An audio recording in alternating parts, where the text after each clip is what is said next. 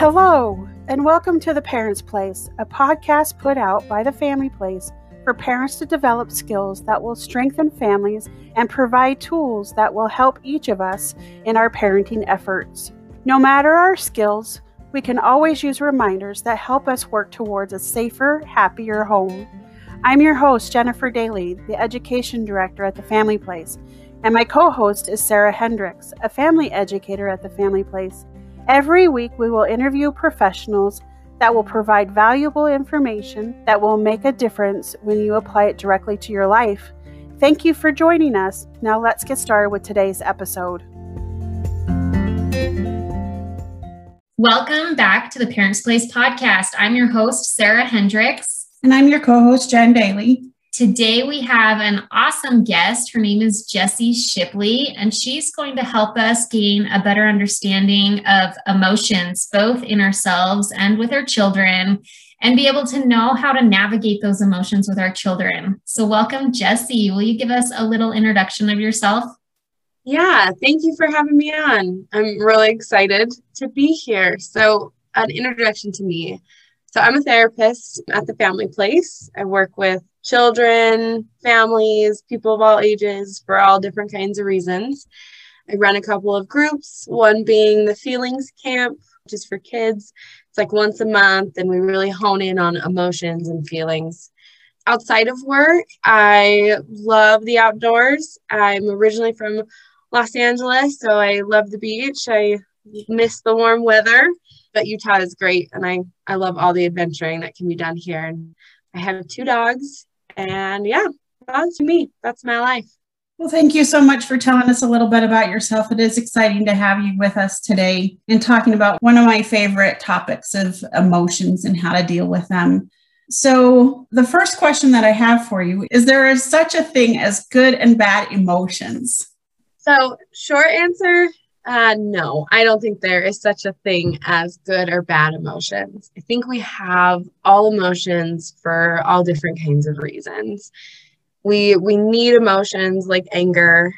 Anger helps us know when to set boundaries with other people. It helps us know, what's okay and what's not okay. If you ever watched the movie Inside Out, you know that we need sadness, right? Sadness helps us process upsetting events and contributes to our ability to feel happiness. Even anxiety in a healthy amount can provide motivation. It helps us know when we need to act. It's actually a survival instinct. So we need all emotions, even the ones that have been, deemed bad. We need them for survival, and we need them to be able to feel all of the really pleasant feeling and comfortable emotions. So no, I don't think there's such a thing as bad emotions. Perfect. Well, so if there's not such thing as bad emotions, are there emotions that are maybe wrong to feel? Yeah, I think it's complex. I think that although there are not emotions that are like inherently good or bad, I think that sometimes emotions can become too big or too intense, which feels really uncomfortable in our bodies and begins to have an influence on our behavior. So anger is a really good example, right? Anger is not in itself bad, but anger can become harmful when it becomes too big and too intense for us to regulate in our own bodies, for us to manage. And then when it starts to have an impact on how we behave, right? How we treat people, how we treat ourselves even, that's when that anger is probably not doing us very much good. And it becomes more harmful than it is helpful. So I don't know if I'd use the word wrong, but there's definitely times where an emotion is not helpful and has become too intense and too big. The way I think of it is, are you being effective with that emotion? And one thing that drives me crazy is when people tell you how you're supposed to feel. So saying that what you're feeling at the moment, or the emotion that you're feeling at the moment, is wrong. And I think we need to remember that lots of times my understanding, because of the way I grew up, my meaning for happiness or sadness or frustration may be very different from someone else's understanding of that emotion. And so really telling someone that they're wrong in the way that they feel, it can be damaging in a way of then they're going to shut off and they're not going to share their emotions at all. And then that's when you have that big volcano that explodes when they're angry. Yeah. So that actually makes me think of like little children when they fall down and get hurt and we tell them, oh, you're fine. That didn't hurt. Well, they're feeling that emotion, you know, they're the ones going through it. And when we're shutting down what they're feeling, then they're starting to internalize that, oh, this emotion isn't okay to feel, you know? And so we do need to validate children in their emotions and allow them to feel the things that they're feeling. I think also with adults, I've been told as an adult that you shouldn't feel that way. And it drives me nuts as an adult going, come on, I'm old enough to know it's okay for me to feel this way. And this is the way I feel. For sure. Well, and I think when we do that, when we go, oh, like this isn't something to be sad about, and we project that onto kids, I think it comes from a place of like uneasiness. Like I've just interpreted this situation as happy and you've just interpreted this situation as sad. And that makes me feel uneasy that you and I are not on the same page and I don't understand what is happening inside of you right now. And so because I feel uneasy with your response, I'm going to project onto you and say, knock it off. Like that's not how you should feel about this situation. So it really comes from a place of our own misunderstanding of feelings, of our own feelings. That makes a lot of sense though, because I mean, if you grew up in a home that didn't share feelings, but now you have people that are expressing their feelings and kids, I mean, that can be super uncomfortable and you may not know how to deal with it. And so your knee-jerk reaction is just to shut it down. I don't want to deal with this, so let's just put it away. And so that makes a lot of sense. And I think on the flip side of what you're saying is like trying to project your emotions onto somebody. We can also take it the other way of, oh, I was wrong in how I'm feeling. I need to be feeling that way, you know? And so we just kind of create this like feeling that emotions are wrong. But one thing that I was thinking is it's not the emotion that's wrong, but our actions that can be wrong. And so it's not wrong to feel angry, but it's what we do with that anger that can be wrong. And so one thing that I think is really helpful for children to understand is when they're feeling mad, we validate that they're mad, but for them to understand that it's not okay to hurt yourself, it's not okay to hurt others, and it's not okay to hurt property. And so if those things are happening because we're mad, that's the problem. But feeling mad is not a problem. Yeah, absolutely. I think separating those two is really important. And when you are having to have that discussion with a child, like you said, validating and saying, you know, it's okay. It's okay that you're mad that your brother knocked down your Lego tower. That's frustrating. That would make a lot of us mad, you know, but it's also not okay to then go and knock him down. You know what I mean? So like separating the two. I love that you said that, Sarah, like validating the feeling first and then also correcting the behavior. So with all of these feelings, do you think that kids have overreactive or hypersensitive emotions? I don't think that kids have hypersensitive or overreactive emotions. I think that they just are still learning how to regulate and sit with their emotions. So one example that I think of is me as an adult. When I am frustrated with something, maybe that happened at work, it's going to be expressed very differently than like when a 2 or 3-year-old has that same frustrated feeling, right? When a 2 or 3-year-old has that feeling of frustration, they might express it in what we call like a tantrum, right? They might throw their bodies, they might get really loud, they might cry. And I don't think that what the 2 or 3-year-old is experiencing is much different than what I'm experiencing as an adult, that frustration. The difference is that they're 2 or 3 years old. So their tool belt for being able to manage and understand that emotion is just so limited. And I've had lots of time to figure out my tool belt and all my tools and everything for managing emotions. So it's not that they're overreactive or hypersensitive. It's just that I think just a part of what childhood is about is learning and growing, and they're still figuring it out. And they just need a lot more help identifying, regulating, and expressing their emotions. I think we need to remember also that we're their teacher. And so if we're not handling our emotions in the best way, our children are going, that is what they've learned. So they're going to handle it the same way we do. So making sure that we're being good examples. And when we're not being good examples, saying, you know what, I made a mistake. I really overreacted in this situation. This is how I should have handled it. So kids learn how to handle those emotions. Yeah, and I especially love the idea of apologizing when we make mistakes so that our kids understand that we make mistakes too, and that it doesn't mean that we just ignore those mistakes, but we correct them as well. I love that you said that kids are still learning, that they don't have enough tools in their toolbox to know how to express their emotions. And so that might be why it seems like they're overreacting or hypersensitive, but it's really just that they're still learning how to handle those big emotions that they're feeling. And one thing, when my kids were littler, I used to always have that mentality of oh, they're still learning. When I would feel really frustrated with the situation, just remember they're still learning. They have 2 years of experience. And so to just be mindful of that.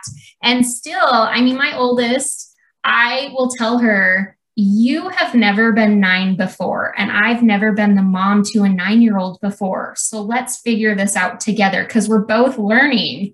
This is new for both of us. So I think it's good to keep that in mind, that they're still learning. So what are the main emotions that we as humans feel? Yeah, when I think of main emotions, I guess the ones that pop into my head first are anger, sadness, happiness, fear, as really these core basic emotions. But the reality is that emotions are much more complex than this, right? I've already used the word frustrated. That would be, if I asked you, where does frustrated fall in that category of 4 basic emotions? You might say, maybe it falls under anger, right? There's lots of different emotions that really break down these categories of anger, sadness, happiness, and fear. And that's been a big journey for me in expressing and regulating my own emotions, is learning how important it is that I know what I'm feeling, that I can pinpoint what I am feeling outside of these main basic emotions of anger, sadness, happiness, and fear. So I think that there's a lot. I think that also helping kids learn that there's so many things to feel. And you might feel multiple things at once, and you might feel a jumble of things, and you might have a really hard time putting into words exactly what you're feeling. And it might be a combination of things, so that they know how complex emotions are and they can kind of start to learn better how to describe them, I think is really important. Something I love using in therapy with kids and adults is kind of like an emotion wheel. It's got big circle, multiple layers, and the smallest circle in the middle, first layer, has those basic main emotions of anger, sadness, happiness, and fear. And then the next layer breaks it down even more. So it might have things such as disappointment, joy, excitement. And then it's going to break it down even further and have even more emotions like frustration, surprise, doubt, all of these emotions that we don't really think about all the time. And it just keeps getting bigger and bigger. But I like to show this to kids to help increase their emotional vocabulary, because I find that it helps them in moments of emotional upset that they can pinpoint and share with me exactly what's going on, or share with their parents exactly what they're feeling, so that their parents can kind of investigate it further, right? So if you think a child's really angry, but he tells you, no, I'm really disappointed, that is going to help you make so much more sense of what is going on and how to help them if they're actually feeling disappointed rather than anger. So we do have main or basic emotions, but truth is it's much more complex than that. And also, everybody kind of has their own emotional range or repertoire, maybe, of emotions.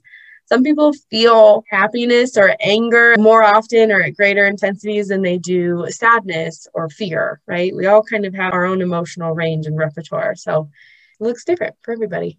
It reminds me of my stepdaughter. She will get really, really silly. And I think she's just high energy and comfortable with that. And she's just being silly. But when I finally sat down with her and asked her, are you really feeling silly? I found out when she acts that way, she's feeling more anxious. That's when she's getting anxious. And that is how she is coping with that anxiety that she's feeling. So sitting down with your kids and really having a conversation, especially the ones that are older that can, I mean, she's almost 15 now. So sitting down, talking with your kids, the ones that can express that, or even the smaller ones to where you can help them understand, is really important just to get a better idea. Yeah, absolutely. And I think that that's kind of step one in how parents can help their kids with their emotions, is helping kids learn how to identify their own emotions, helping kids learn how to tell somebody what they're feeling inside their bodies, right? They know what they're feeling because they're the ones feeling it, but they don't quite always know how to communicate it. So I find myself doing a lot of little projects with parents and with kids to provide them with literal tools that can help them identify and communicate their emotions. One thing that kids love is like, make these little faces. I print out and cut up a bunch of circles about the size of my hand. And I tell them, okay, here's your emotion, disappointment. Draw what this might look like. How would you express this on the circle, like a face? And then child draws it, we put it on a little popsicle stick, and we make as many as we can. Usually make as many as the child feels like they express, right? So kind of ask kids, like, what are your emotions that you feel often? And you show them the little color chart and they get to pick, I really feel this one a lot. And then you have them draw a face that represents it, put it on a popsicle stick, and now they've got like 10 popsicle stick faces that they can pick from and use when they're at home and they're having a meltdown and they just don't know how to communicate to mom or dad, this is what I'm feeling. And so they can just pick it up and show them. Because sometimes words are hard for kids. That's not always how they compute things or express things or communicate things. So that's a really fun one. Some kids really like a chart, and each square has a different face that represents a different emotion, and they can just point to what they're feeling. I think it would be really fun if parents took pictures of kids showing the different emotion and then putting it on the chart. So it's literally their own face expressing the emotion, and they get to pick, which picture of them represents how they feel right now. But emotion identification is huge for kids. It's a huge part of them being able to eventually regulate and process their own emotions. So you said step one is being able to identify. And I think step two is teaching them how to regulate their emotions. So how can parents help regulate their children's emotions or help teach them how to do that on their own?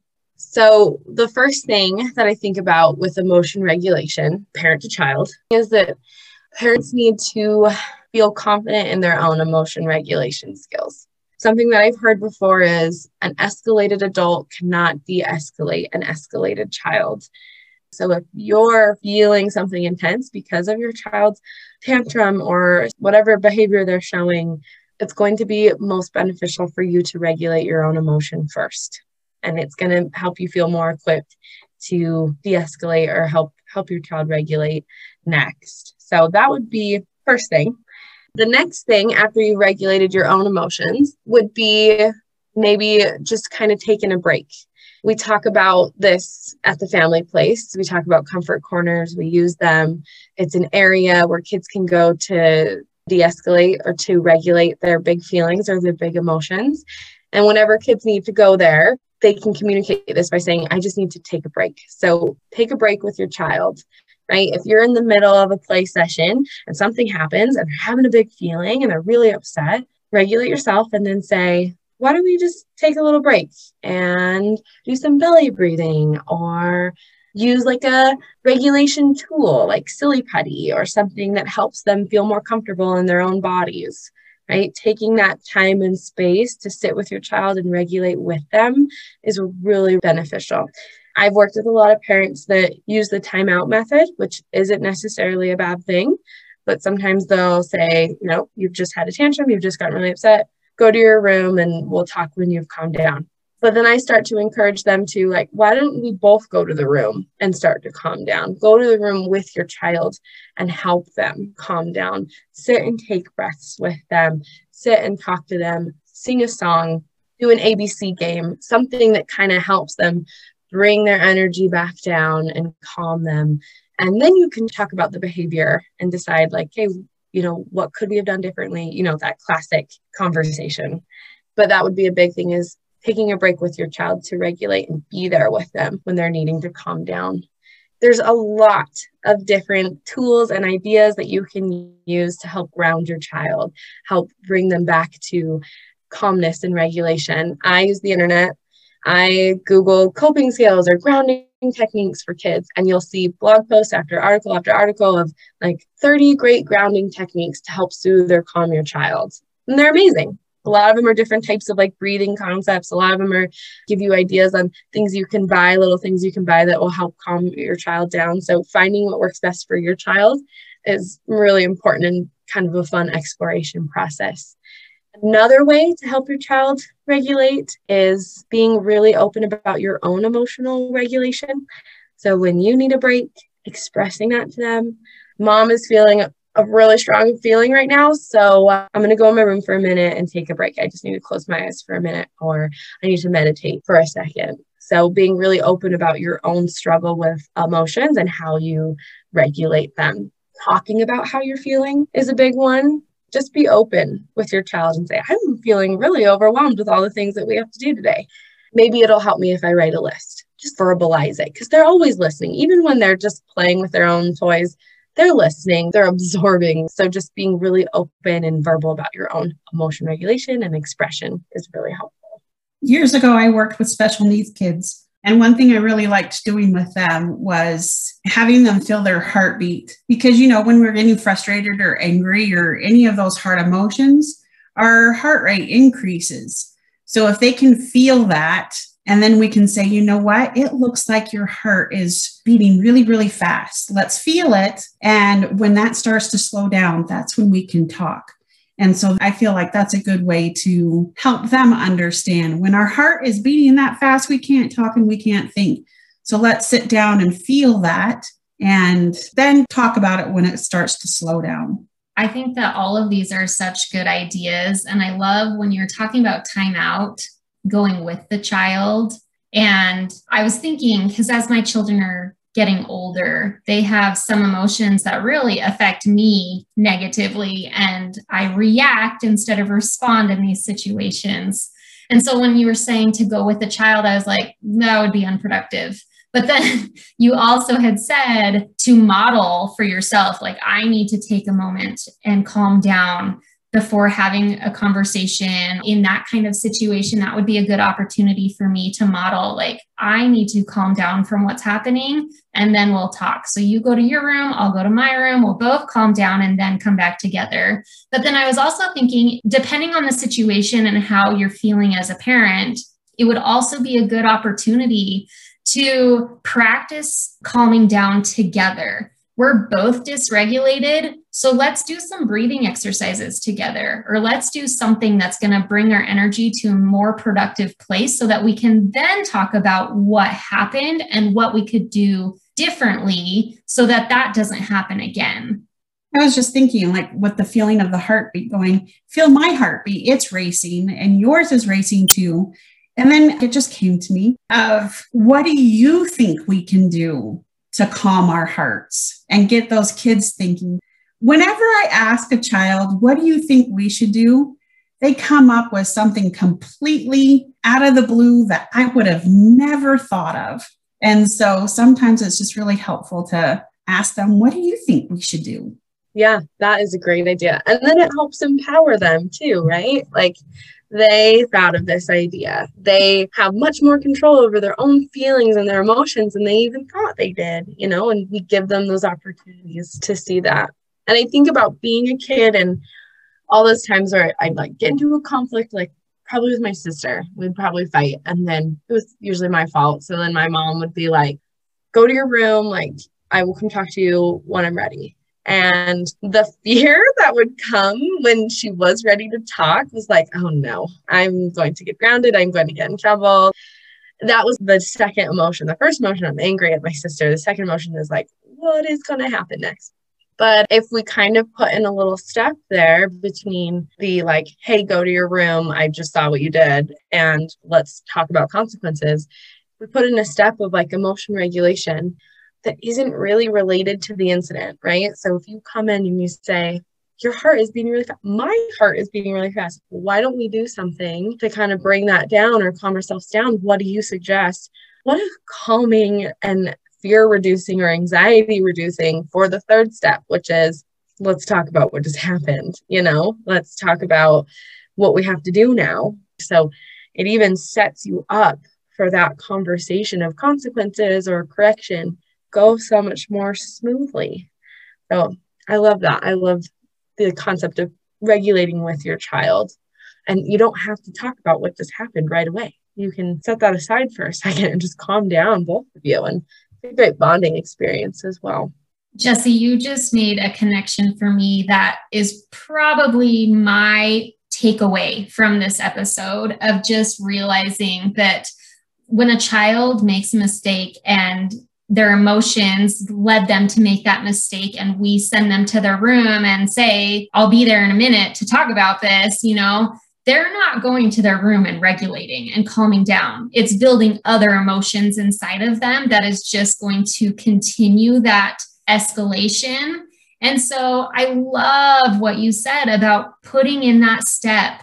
I feel like that goes back to what we were talking about good and bad emotions, and if it's wrong to feel certain emotions, and having that conversation with our child of, it is okay that you feel the way that you do. There's nothing wrong with that. But it was the action that now has a consequence, because we have to learn how to manage our actions that we're making. So I just love that you made that connection. And hopefully that helps parents as well to understand that children can feel that anxiety because they don't know what's coming next. And they're worried about how big the consequence is going to be, or did mom really see all of it? What parts did she see that I did? Because I know there were lots of mistakes in there. What part of it am I getting in trouble for? So I just think that's so good as parents to help identify with our children the emotions that they're feeling. And that's not why they're in trouble. It's the actions. So you've already kind of touched on this next question. And so I don't know if you have more that you can share about it, but you've said that parents need to regulate, that we can't calm a child down if we're also escalated. And so do you have some suggestions on how parents can regulate their emotions? Yes, parent regulation is so important first. So we did talk a little bit about how little coping skills and things they can do with their child, and how important taking a break is for yourself. But ultimately, the two things that I just feel like are so important for parents in terms of their overall ability to cope and manage their own emotions and stress and everything that comes with parenting and life is self-care and self-compassion. I think these are really, really important concepts. I think self-care is really popular right now, which is great. It's a good thing. But sometimes I think we misunderstand it, and we think of it as things that we do to make up for the hard things in our life, right? So if you had a bad day, you take a bubble bath, and that's still really great and helpful. But self-care is not just reactive to the hard stuff. Self-care is preventative as well. So having things that you do throughout your day and making sure that you have time for yourself, even if it's just a few minutes, to do activities that you love, that you're passionate about, that bring you fulfillment and joy, so that when the hard things are hard, your cup is already full, right? You're able to better manage and handle parenting stress. So having preventative self-care is really important. And then self-compassion is incredibly important. I always hear this word mom guilt, but I think it probably goes for both parents. I'm sure there's just parent guilt all around, which can be so draining, I assume. And having self-compassion to fight against the guilt, to fight against the shoulds that we always tell ourselves, is really, really important and will help us be better equipped to deal with the stressful and the harder things. So honing in on your self-care and self-compassion, I think, are really important. Well, we want to thank you for joining us today, Jessi. It's been a great time discussing emotions and feelings and how we can handle them. I am a true believer that every behavior has a need. And if we can focus on that need and that feeling at that time, then we're going to be more successful in helping and teaching our kids instead of focusing on that behavior. And I'm not saying ignore the behavior. I'm just saying first look for that need and that emotion that they're having. So I appreciate today and all of the great information that we've gotten. I challenge parents this week to really watch your kids, talk with your kids, and teach them how to regulate their emotions and pay attention to how you are regulating your emotions as well. If you would like to get in contact with Sarah or myself, you can reach us at parents@thefamilyplaceutah.org, or you can find us on Facebook, Sarah Hendricks The Family Place and Jen Daly The Family Place. We hope you have a good week, and we will see you next week.